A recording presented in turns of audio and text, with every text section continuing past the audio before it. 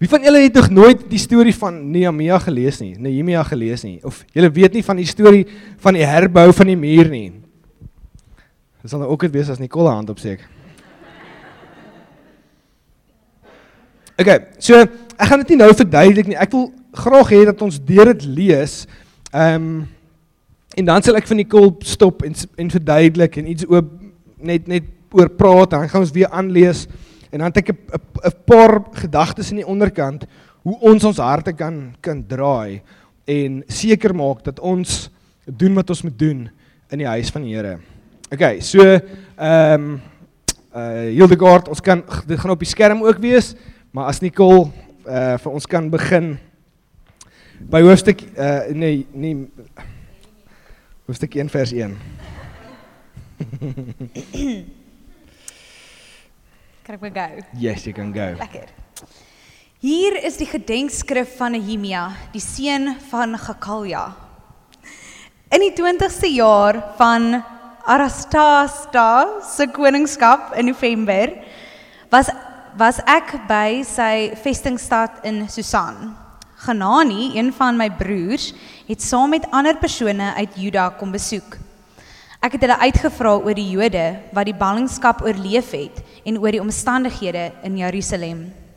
Hulle antwoord was: dit gaan nie goed met die mense wat uit ballingskap teruggekeer het en daar oorgebly het nie.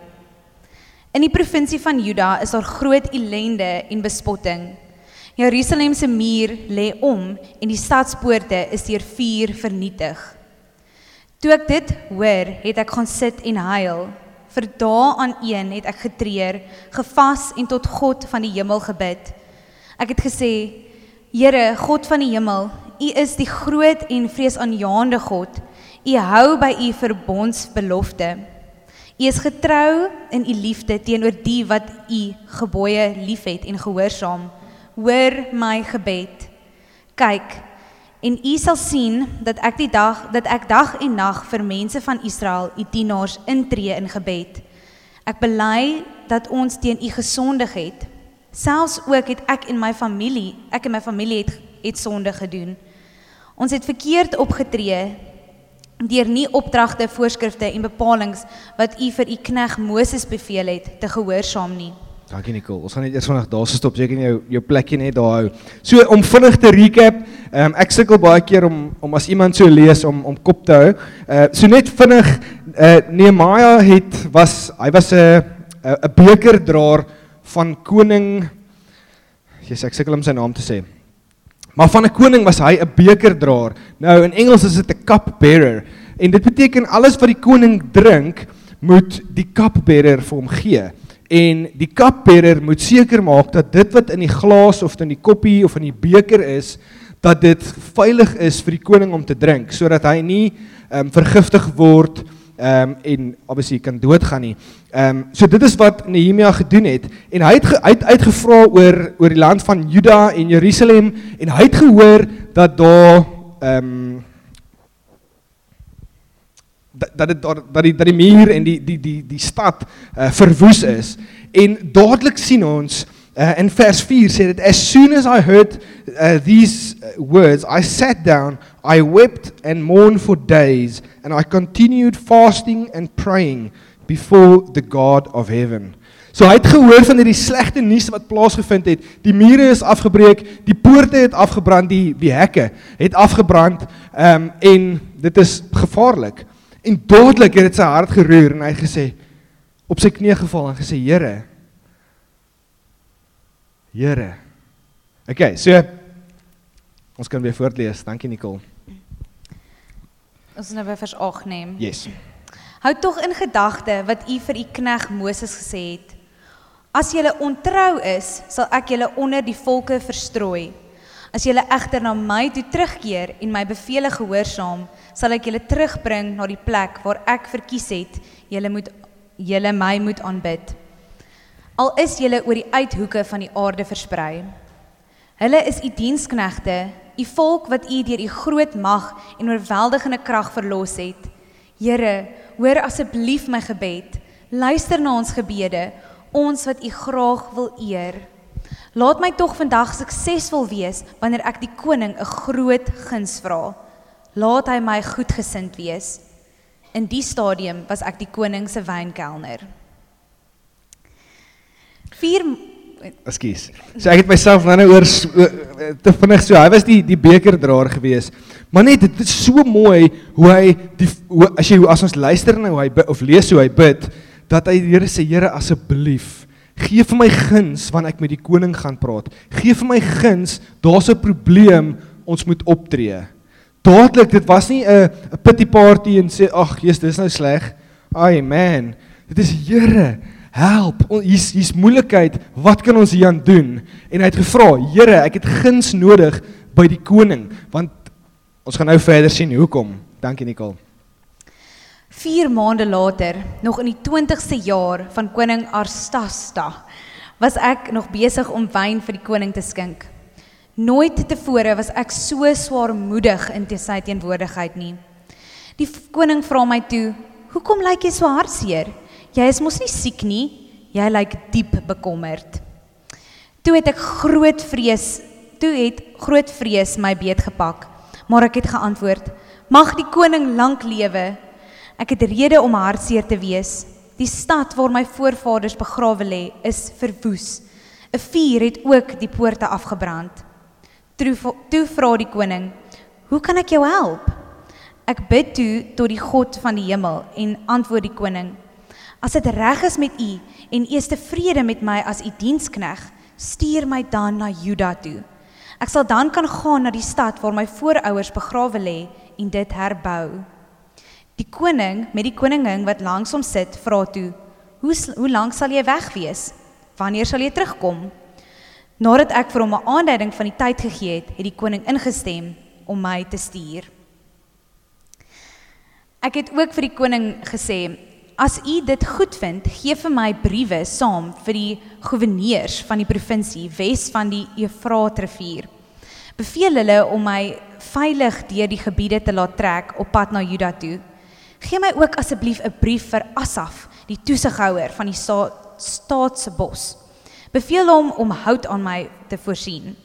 Ek het dit nodig vir die balke van die deure van die vesting wat by die tempel is, vir die stadsmure en die huis waarin ek sal woon. Die koning het hierdie versoeke toegestaan, want God was my goedgesind. Met my aankoms by die provinsie wes van die Eufraatrivier, het ek die briewe van die koning aan die goewerneurs oorhandig. Vir my beskerming het die koning ook offisiere en ruiters saamgestuur. Maar toe die Sanballat, die Gorniet en Tobia, die Amoritiese amptenaar, van my aankoms te hore kom, was hulle baie kwaad dat iemand van plan was om die Israeliete te help. 3 dae na my aankoms in Jerusalem, het ek en 'n paar ander mense die nag ingesluip. Ek het toe nog vir niemand vertel van die planne wat God oor Jerusalem in my wakker gemaak het nie.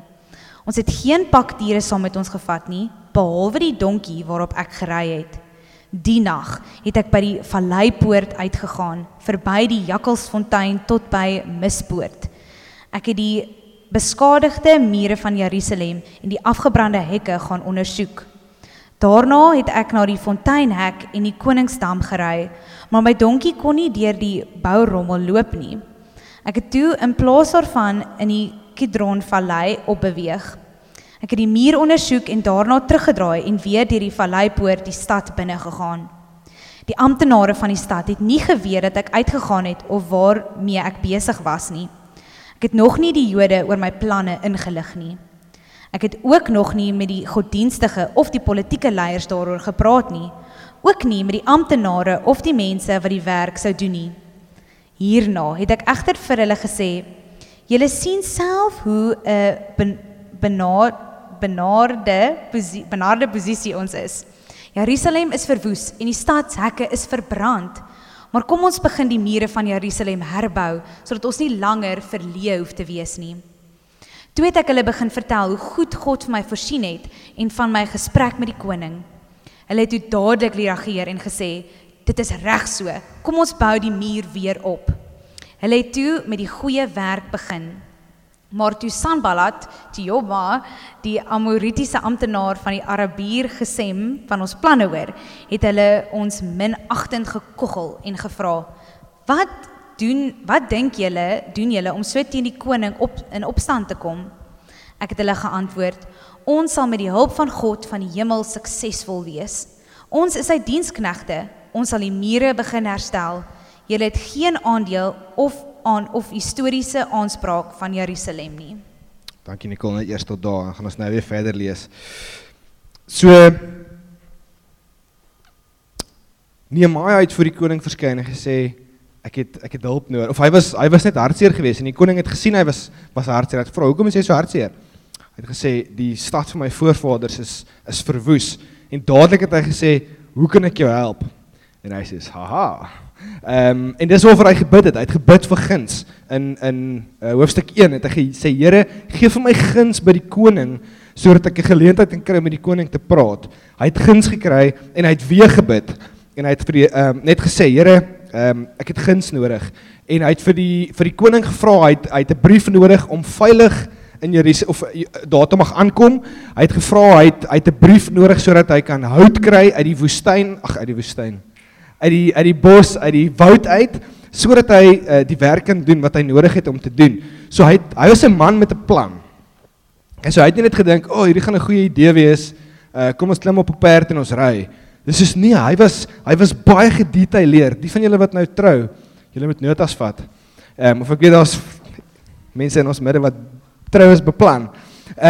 Maar as ons gaan kyk, as jy nou heel wat verder, ons gaan net tot by hoofstuk 4 lees, maar as jy gaan aanlees, gaan jy sien hoe gedetailleerd hierdie was. Maar wat vir my so uitstaan is, elke keer was Nehemia se respons, ek moet bid. Hier's 'n probleem, ek het die Vader nodig. Hier's 'n probleem, ek het die Vader nodig. Okay, so dit is ek gaan nou terugkom daarna toe. En dan Nicole, as jy vir ons net so 3 of 4 verse van hoofstuk 3 lees, en dan sal ek jou stop.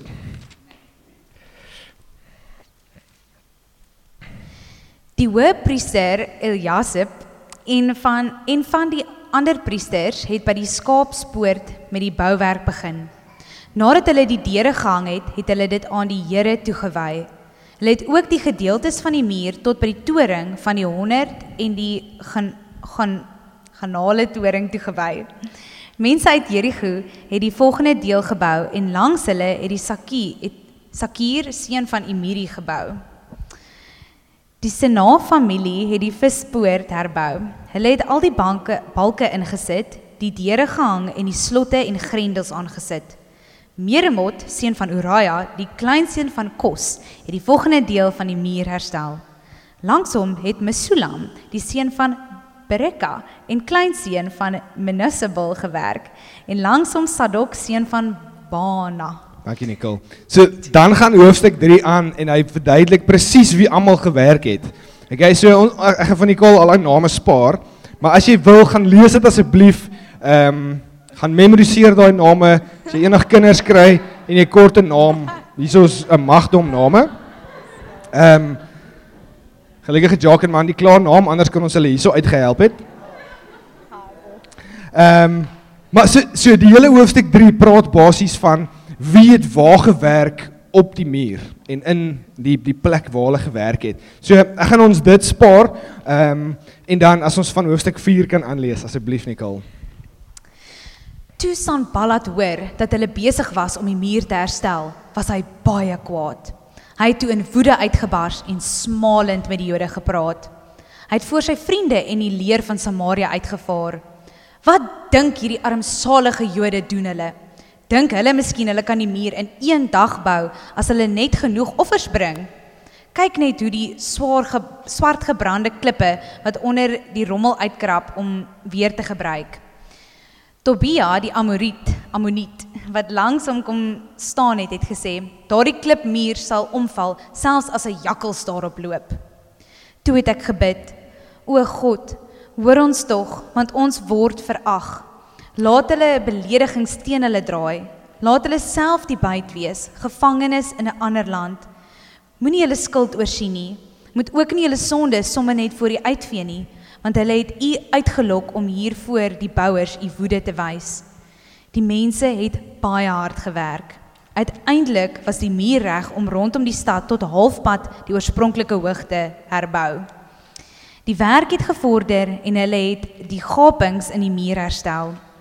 Toe Salabat, Tobia en die Arabiere en die Ammoniete, die mense van Asdod dit hoor, het hulle baie kwaad geword. Hulle het almal planne beraam om teen Jerusalem te veg. Hulle wou kom om verwarring te veroorsaak. Maar ons het tot ons God gebid. Ons het die stad dag en nag bewaak om onsself teen hulle te beskerm. Maar die mense van Juda het begin sê, die bouers is besig om moeg te word en daar is baie rommel wat ons moet verwyder. Ons sal die muur nie alleen kan bou nie. Boonop sê ons vyande, voordat hulle besef wat gebeur, is ons tussen hulle. Dan maak ons hulle dood en bring 'n einde aan hierdie bouery.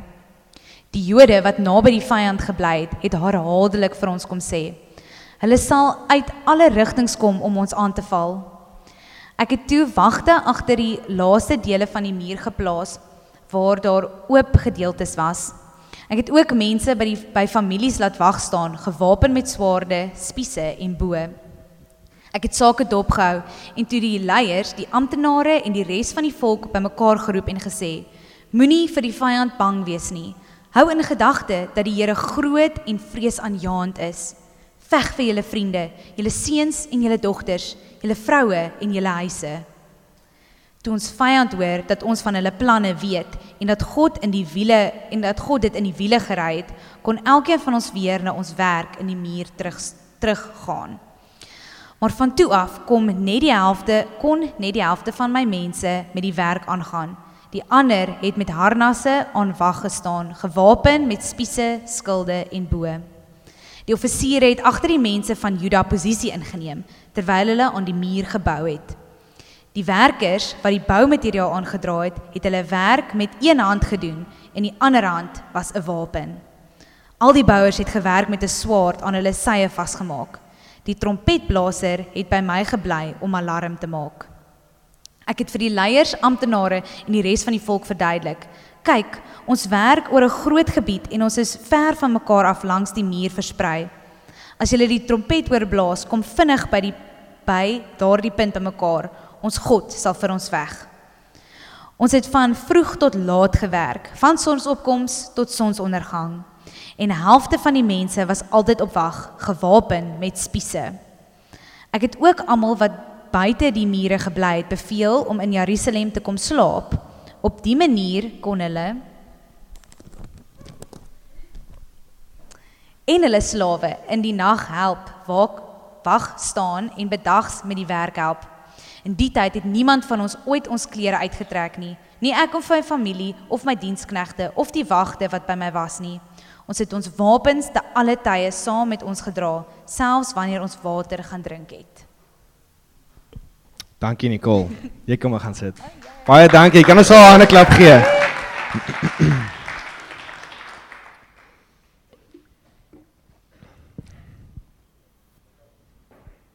Jy kan hom maar net neersit. Ek dink Wally sal hom vir ons mute. So, het julle net die oorsig van die storie. Hier was 'n probleem. Nehemia het gesê, Here, dit is sy hart geroer en hy het gebid vir guns. Hy het guns gekry van die koning. Hy het gevra vir briewe sodat hy kan inbeweeg in die land in, sodat hy kan building supplies kan gaan kry, sodat hy die herstelwerk gaan doen. Toe hy daar kom, het hy eers die muur gaan inspekteer om te gaan kyk waar is wat nodig. So hy het gewerk met 'n plan. Hulle het begin bou, hulle het oppositie gekry. Hy het gebid, Here, ons het hulp nodig. Hulle het verder gegaan, gebou en herstelwerk gedoen en hulle het weer moeilik gekry, uitgeroep na die Here toe. Toe het hy 'n plan gemaak en gesê, halfte van ons, sê nou ons as 'n kerk, moet nou 'n muur gaan herstel en dan net die hele halfte gaan bou, hierdie halfte van ons gaan staan en beskerm en seker maak dat hulle nie beskadig word terwyl hulle moet werk nie. Dan later het hulle geruil, dan het hulle wag gehou en ons het gebou. So, dit is eintlik vir my so 'n mooi prentjie, of daai was nou nie noodwendig as sulks die kerk nie, maar vir ons as kerk, hoe ons moet uitkyk vir mekaar, hoe ons moet sê, Jesus Konrad, as jy op uitreik gaan, like ons gaan jou cover in gebed, ons gaan seker maak dat ons vir jou bid, dat ons vir jou intree, dat ons vir jou bid, sodat jy kan woord kry, dat jy die Here se stem kan hoor, of as iemand moet gaan vir 'n werksonderhoud, wanneer iemand deur 'n finansiële moeilike tyd gaan, dan kom ons langs mekaar in. Dit is dalk nie met 'n spies en met 'n boog nie, maar dit is miskien met 'n bemoedigende woord, of selfs finansies, selfs wat ook al dit is, like ons het mekaar, we've got one another's back. En dit is vir my so mooi, hierso in hoofstuk 4 vers 20, waar hy sê, our God will fight for us. Nou, ek dink dit is baie duidelik, dat ons kan sien, Nehemia was 'n man van gebed, maar hy was ook 'n goeie leier gewees. En ek dink daar's soveel wat ons kan leer by net hierdie verhaal, as ons kyk na wat gebeur het, en dan was daar teenstand. Sy eerste reaksie was, ons moet praat met die Vader. Dit laat my dink aan toe ek op skool was. Ek was ook op skool, en maar ek was een van die kleiner ouens op skool gewees. Ek weet julle glo dit nie nou nie, maar toe, was ek een van die klein en maarste ouetjies gewees. Maar ek het groot en sterk vriende gehad, ouens wat toe al vaccinations en goeders gekry het. Nee, ek joke, dit was net 'n bietjie, in elk geval, groot ouens met groot spiere. En ek was nooit bang vir enigiets gewees nie. So ek was soos, ek weet nie as julle al in die dorp gery het, mense het gewoonlik 2 honde in 'n erf. Dis 'n klein hondjie en dan 'n groot hond. So die klein hondjie laat weet daar's moeilikheid en dan kom die groot hond. Soos dis, anyway. Okay, so dit is hoe ek was. Ek het moeilikheid gemaak en dan my vriende my kom back en sê, wat, julle raak nie aan Benny, en dan is ek, ja. En ek dink, dit is die prentjie wat ek sien as ek dink aan die Here en hierdie verhaal, like, die Here gaan my battle vir my fight. En dit beteken nie ek moet gaan moeilikheid soek en doen wat ek wil nie, maar wanneer ek in honesty en integriteit Jesus volg en sy naam verkondig en ek kry moeilikheid, kan ek verseker op die Here as ek knoppie druk. Kan ek verseker sê, Here, ek het die hulp nodig. Of wanneer iemand my naam sleg maak, wanneer iemand jou besteel, of wat ook al, daar 'n situasie is, die Here gaan vir jou deurkom.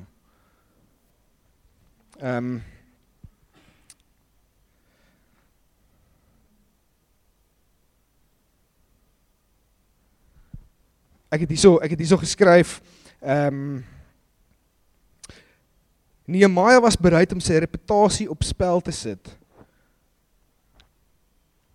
Toe hy by die koning was, het hy gesê, of hy kon dit nie help om hartseer te wees nie. En hierdie was sy werk gewees, die koning kon gesê, cool, jy kan gaan, maar dan verloor jy ook sommer jou werk. En ek dink baie keer in vandag se lewe, as ek luister na baie van ons, as ons sê, yes, ek wil op 'n uitreik gaan, hier's 'n 412 uitreik Brazil toe volgende jaar, ek wil so graag gaan, en dan moet jy met jou werkgewer praat, en sê, sorry, jy kan nie gaan nie, jy moet verlof vat, en jy gaan nie betaal word nie. Ek weet, actually, is mense in ons midde, wat dit al gedoen het, en gesê het, ek gaan daai doen, ek wil op 'n uitreik gaan, ek wil in die wêreld ingaan, en ek wil Jesus gaan verkondig, en gaan getuig hoe goed hy is. Maar dan moet jy 'n vliegtuigkaartjie koop, en 'n klomp ander goed jy moet koop, en jy word nie betaal vir daardie maand nie. En ons lees hierso, dat hy, en hy selfde nie noodwendig uitreik nie, maar dit was 'n swaar ding op sy hart, wat moes gaan beer, en hy het gesê, koning, kan ek asseblief gaan?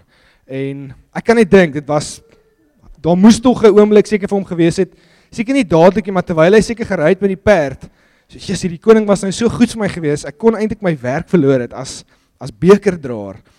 Maar dit was vir hom fine, want die Here het op sy hart gedruk, dat daar so werk wat moet gebeur, en hy het alles dadelik respond, Here, wat ook al jy wil hê, like, ek sal dit doen. So was dit sy reputasie, was dit sy werk, wat ook al dit was vir hom klein gewees, teenoor dit wat hy gevoel het, die Here sit in sy hart. En ek wil ons bemoedig, as ons voel die Here druk iets op ons hart, en ons weet dit is die Here, kom ons gee aksie tot daai ding wat jy voel, as dit is om op 'n uitreik te gaan, as dit is om 'n woord te bring tydens worship, dankie vir julle wat woord uitgebring het, Kom ons wees gehoorsaam aan dit wat die Here vir ons vra. En nie, hoe gaan dit nou lyk by die werk, of hoe gaan dit nou lyk by die skool, hoe gaan dit lyk, as ek nou, die Here nou vir my sê, ek moet 'n waaweel nou doen, terwyl Ben preek, ja, mense gaan, maar as dit is wat die Here vir jou sê, go for it, doen die beste waaweel met die regtigste bene wat jy kan. Ek kan nie waaweel doen nie, so by the way. Maar maak nie saak wat dit is nie, al voel en lyk dit vir ons stupid, die Here het 'n plan, die Here werk met 'n plan, en hy werk met ons, en hy include ons in dit wat hy besig is om te doen. Die derde punt is, hy was bereid gewees om die struikelblokke te oorkom wat in sy pad was. Ek het al so baie gehoor, en die van julle wat nie weet nie, ek werk by TMT, 'n klomp studente wat lief is vir Jesus, en hulle love het om in die kerk te wees, maar baie keer dan druk die Here iets op hulle hart, om iets te doen, of iets te gee, of iets, like uit die boksie uit te doen, en dan doen hulle dit, en dan is al moeilikheid, en dan is dit, ek wil dit nie meer doen nie. En dan is dit, onthou jy, die Here het gesê jy moet dit doen, like, hoekom het jy gevoel jy moet dit doen? En ek het al baie keer op 'n plek gekom, wat ek voel ek moet miskien finansiëel vir iemand gee, en dan later is dit soos, nou voel ek dit, of ek het 'n woord gegee, wat jy eintlik net moes gehou het, of jy het, wat ook al dit is, wat jy miskien gedoen het, en gedink het, hierdie was nou nie dalk so wys gewees nie. So, Nehemia, sy struikelblokke het hom nie gekeer om te doen dit wat hy gevoel het die Here sê nie. Daar was 'n weermag teen hom, hulle lewens was op spel gewees, maar hy het geweet hy moet klaarmaak, want dis wat die Here gesê het. En wanneer ons voel die Here sê ons moet iets doen, kom ons druk deur, al raak dit moeilik, al is dit jou reputasie, al is dit jou finansies, al is dit wat ook al, kom ons maak seker dat wanneer ons hoor van die Here af, dat ons seker maak dis hom wat ons hoor, en seker maak dat ons in geloof uitstap.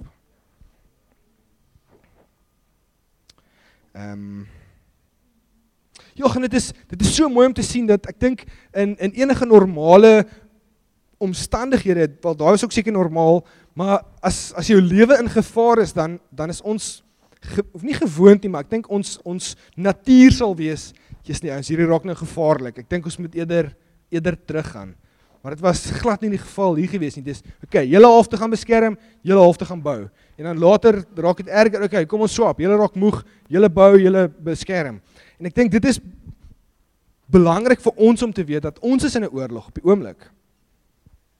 Ons is nie net hierso op 'n Sondag en op 'n Woensdag, ons speel kerk of Woensdag of community nie. Dis ons is in 'n oorlog. Ons is in 'n oorlog tussen die koninkryk van lig teen die koninkryk van donker. En wanneer dit moeilik raak, moet ons nie sê, okay, cool. Nee, weet jy wat, dit raak miskien bietjie rof vir my nie. Ons het 'n weermag hier tussen ons. Ons het 'n community. Ons het die deacons wat Konrad nou geander het. Ek en Konrad is hier. Daar's 42 ander congregations. As ons nie weet hoe om iets te hanteer nie, like we're a family, we're a bigger army than what the world can throw at us. En ja, dit gaan soms groot en dit gaan soms oorweldig wees. Maar vers 22 sê, God will fight for us. He will fight for us.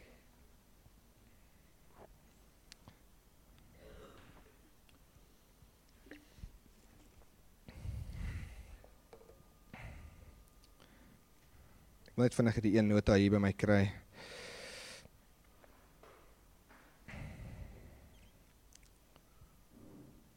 En ek dink wat belangrik is om te weet, is dat wanneer ons veg ek nie net vir myself nie. Wanneer Annemie veg sy nie net vir haarself nie. Wian, hy veg nie net vir homself nie, maar ons veg vir mekaar, en ons veg vir ons kinders se inheritance wat na ons kom, en al kry jy miskien nie biologiese kinders nie, maar hier's mense wat na jou gaan kom, wat in Wellington Jesus gaan volg, en jy het iets oopgebreek, sodat hulle Jesus kan volg. En ek dink Wellington, ons dorp, is so 'n mooi voorbeeld van Andrew Murray, wat hier geloop het, en ons stap in van die goeders wat hy oopgebreek het vir ons. En ek dink, ons moet nie net vaskyk in my koninkryk, en my dingetjie wat ek bou nie, maar dit gaan oor ons, en die res van die dorp,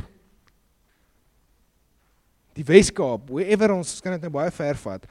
En ek dink een ding wat ek ons wil op uitdaag is, ons as Wellington PM, net soos Nehemia sy mense gerally het om 'n muur te bou, is ons besig om te bou. Ons is besig om te bou, nie noodwendig aan 'n muur om Wellington nie, is klaar te warm hierso, maar ons is besig om te bou aan die koninkryk van die Here. En ek wil jou graag uitdaag vanaand, is ons elkeen, soos ons daar gelees het, hierdie een het hier gestaan, hy het hier gewerk, so bietjie links het Annemie gestaan, langs Annemie was Bobby, en langs Bobby was Kellen, en ons het so uitgesprei, maar aan hierdie muur het ons gebou. En hulle het seker gemaak dat dit voor hulle was, dat daai muur sterk was. Daar's genoeg sement, daar's genoeg klip, daar's genoeg hout, wat ook al daar moes inwees, was daarin. En wanneer ons dit terugbring na onsself toe, jy is besig om te bou, of jy dit weet of nie. Jy bou miskien die koninkryk van die Here, jy bou miskien jou eie koninkryk, jy bou miskien jou eie rykdom en besittings en wat ook al jy daai sien. Ek dink mense dink nooit, ek bou nou my eie koninkryk, dis nou lekker. Ons doen dit sonder om te weet, dis waar ons geld belê, waar ons, wat ook al ons besluite wat ons neem, is ons besig om iets te bou. En ja, ons moet geld belê. Ja, ons moet, ek sê nie ons moet nie daai goeders doen nie, maar bou ons die koninkryk van die Here. En ek wil eintlik, as ek kon, wil ek ons almal in 'n lang lyn gestaan. Ons sal dit eintlik reg kry, maar dan gaan ons nie mekaar hoor nie. Maar om te sê, like Wellington PM, bou ons effektief, bou ons reg, bou ons die regte ding wat ons moet bou. En dan kom ons weer by mekaar en ons worship en ons lig die Here se naam en dan later gaan ons weer uit, of môre gaan ons weer uit in verskillende plekke in, en daar waar jy is jy besig om te bou. Daar waar jy is, en ek dink, die scary ding is, dit wat ons bou, gaan getoets word. Dit wat ons bou, gaan onder hitte geplaas word. In my hart, Konrad se hart, ons wil graag hê, as Jesus nou jy moet terugkom, dat hierdie kerk sal bly staan. En hy nie wegbrand as die kerk onder die toets gesit word nie. En ek dink vir ons, dit doe hy die laaste ruk nogal swaar op my skouers om te weet, like, die Here gaan terugkom en dan gaan ons moet sê, Jesus, dit is wat ons gedoen het. Dit is wat Henrike gedoen het. Dit is wat Daniel gedoen het. Haar lewe het van Jesus getuig. Sy was lief vir u gewees. Vir elkeen van ons gaan ons voor die Here moet staan. En ek dink dit is hoekom hierdie ding so in my hart brand van, is ons besig om voor hierdie muur te staan en te bou? Of is ons besig om by die muur miskien te staan, maar jou selfoon distract jou en TikTok videoetjies en ek weet nie wat alles op die foon aangaan om ons te distract om die muur te bou. Of dit hoef nie eens tegnologie te wees nie, dit kan relationships, dit kan enigiets anders wees, behalwe om die muur te bou.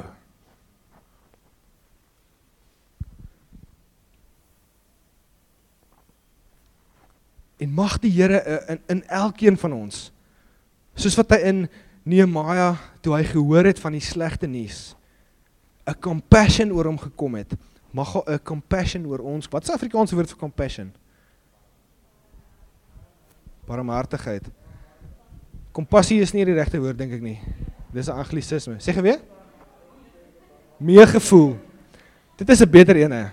Barmhartig klink soos barmhartig. Dit is die regte woord, maar dit klink soos 'n Samaritaanse naam.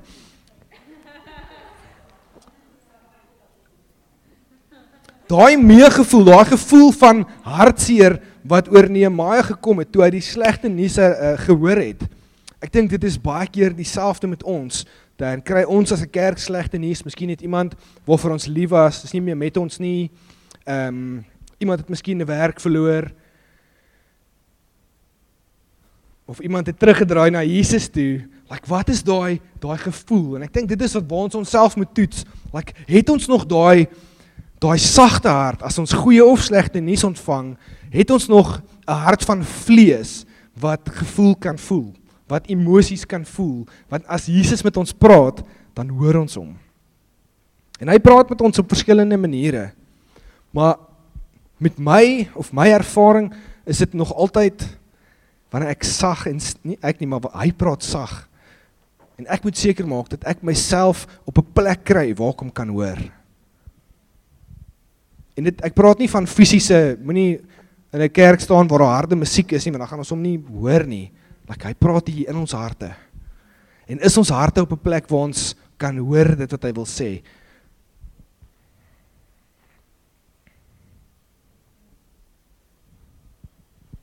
So kom ons maak seker, dat wanneer ons daai muur bou, wanneer ons besig om, as ek praat van die muur, dan bedoel ek die kerk van die Here.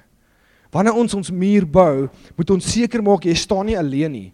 As jy links en regs van jou kyk, en jy kan nie iemand langs jou sien nie, het jy moeilikheid. Jy moet seker wees, jy moet iemand hoor kap, jy moet iemand hoor, sy vinger miskien raak kap, en daai goed moet ons hoor. Want dan weet ons, okay cool, ek is nie alleen nie. Of iemand gaan sê, yes, ek het hierdie baksteen, hy wou nie lekker in nie, maar hy is nou in. Ons moet mekaar hoor, ons moet mekaar voel, ons moet mekaar sien. Ons kan hierdie ding nie alleen doen nie. Interessante feit, weet julle hoe lank die muur gevat het om te herbou?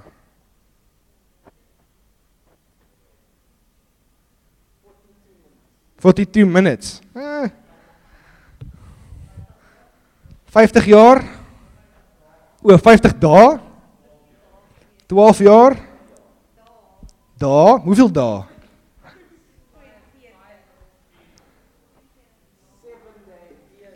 Okay, Jacques is die naaste. Die muur het 52 dae gevat om herbou te word. Dis vinnig. Vandag se construction company sukkel om dit reg te kry. Dis al die red tape wat hulle moet deurgaan. Okay, so ek wil kom afsluit. So wanneer ons muur bou, wil ek seker maak dat ons jou hoor, dat iemand jou hoor. Ek wil jou vanaand vra, as daar nie iemand is wat weet wat in jou lewe aangaan nie, en jy is miskien in 'n community is 'n klein groep wat op Woensdae by mekaar kom, maak seker dat jy met iemand praat, of as jy nog nie in 'n klein groep is of in 'n community is nie, is dieselfde ding, kom gesels asseblief met my na die tyd. Ek wil seker maak dat elkeen van ons, wanneer ons op daai muur kom en jy weer mag kom, en jy is miskien op 'n strook waar daar niemand anders nie, hulle gaan vir jou eerste uithaal, want dit is maklik, jy's alleen. Maar wanneer ons almal hier by mekaar staan, gaan ek 2 keer dink, as Tristan, Rode en Matt nou daar staan, ek gaan 2 keer dink om hulle al 3 aan te vat. Ek sal dit reg kry, maar maar wanneer Tristan alleen staan, is dit vir my makliker om hom uit te haal. Het mag dalk 'n fight wees, maar ek sal eerder hom alleen vat, as wat ek hulle 3 gaan aanvat. Julle hoor wat ek sê. So, in jou hart, jy gaan hierso weet vanaand, shucks, iemand weet nie wat in my lewe aangaan nie. Ek het hierdie goeders wat ek carry, ek het hierdie besluite wat ek maak, ek lewe my lewe, maar daar's nie iemand wat inspraak. Dan wil ek vir jou vra, hier is 'n rooi vlaggie wat ek vanaand wil waai, ek het nou nie 'n vlaggie nie, maar dit is 'n rooi vlaggie wat ek waai en sê, iemand moet weet, jy kan nie alleen wees nie, iemand moet weet wat aangaan. En dit is nie om te weet net om alles te weet nie. Dit is sodat ons weet dat jy nie uitgehaal gaan word op die muur voor jou tyd nie. Okay. Maak dit sin? Dit voel vir my of ek so 'n bietjie all over the place is. Dit maak sin. Okay, cool. So, as ek 2 goed wil uitlig, is ons moet 'n mense wees wat bid. Wanneer jy by die werk is en iets maak nie sin nie, of jy het hierdie besigheidsdeal wat nie regkom nie, of jou huur klim sommer nou skielik na COVID met 20%, of wat ook al dit is, en dit is 'n shock, moet ons reaksie nie wees, ek gaan my toys uit die kot uitgooi, en ek gaan nou die kerk verlaat. Dit is ongelukkig altyd die kerk se skuld. Nee, dis Here, my huur verhoog, my salaris gaan dit nie maak nie, Lord, I need you. Here, mag ek guns kry met my landlord as ek met hom gaan praat. Mag ek guns kry by my baas. Mag ek 'n increase kry sodat ek my huur kan betaal.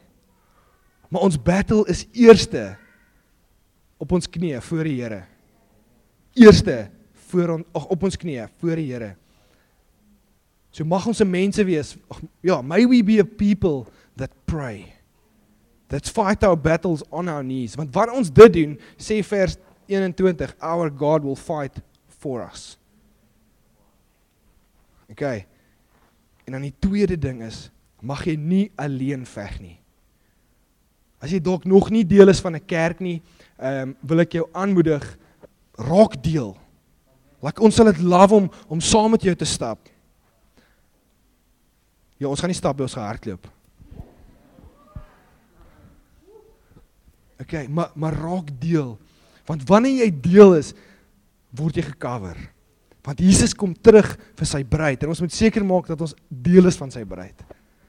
Ek het so 2 of 3 weke, 4 weke terug gepraat het oor, hoe lyk dit? Ons moet deel wees van sy bruid, want Jesus kom terug vir sy bruid.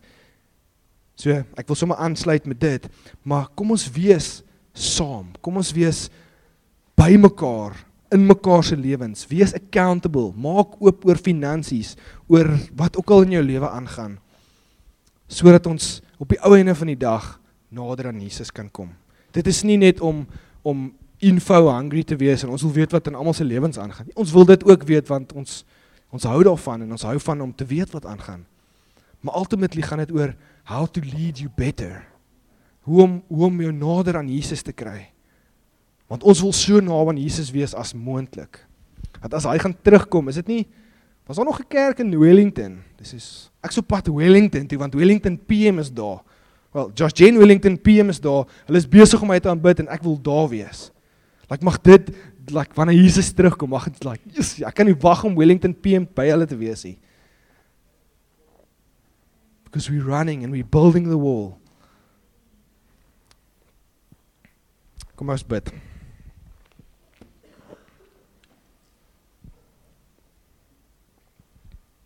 Ja, Here, ons wil, soos wat ons Nehemia se storie gelees het, Here, van 'n man wat deeply concerned was oor 'n muur en oor 'n stad wat verwoes was. Here, is ons op aarde 2021 in 'n gebroke wêreld. In 'n plek waar niemand perfek is behalwe U nie. En Here, ek wil kom vra dat daai ons harte sal kom roer om U te aanbid.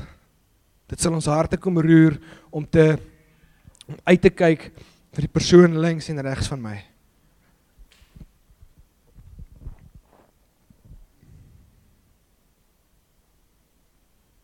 En ek wil sommer net nou weet, terwyl almal se oë toe is, wil ek sommer net weer daai geleentheid gee. Ons het vroeër in worship gesê, as jy miskien nog nie jou hart vir die Here gegee het nie, wil ek graag weer daai geleentheid vir jou gee. As jy kyk na jou lewe, jy staan voor die muur, is daar iemand langs jou wat saam met jou Jesus volg?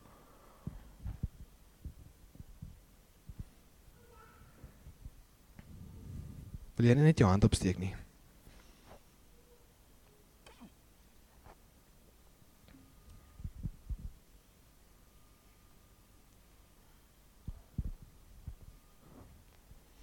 Okay, nou die volgende een wat ek graag voor wil bid is,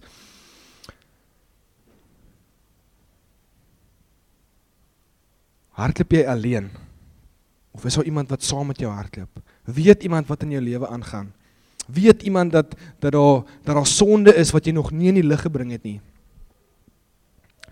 Ek gaan nie vra dat jy jou hand opsteek nie, ek gaan nie vra dat jy vorentoe kom nie, maar hier is nou tussen jou en die Here. Here, en Heilige Gees, ek wil kom bid, Here, dat U by elke hart sal kom klop, Here.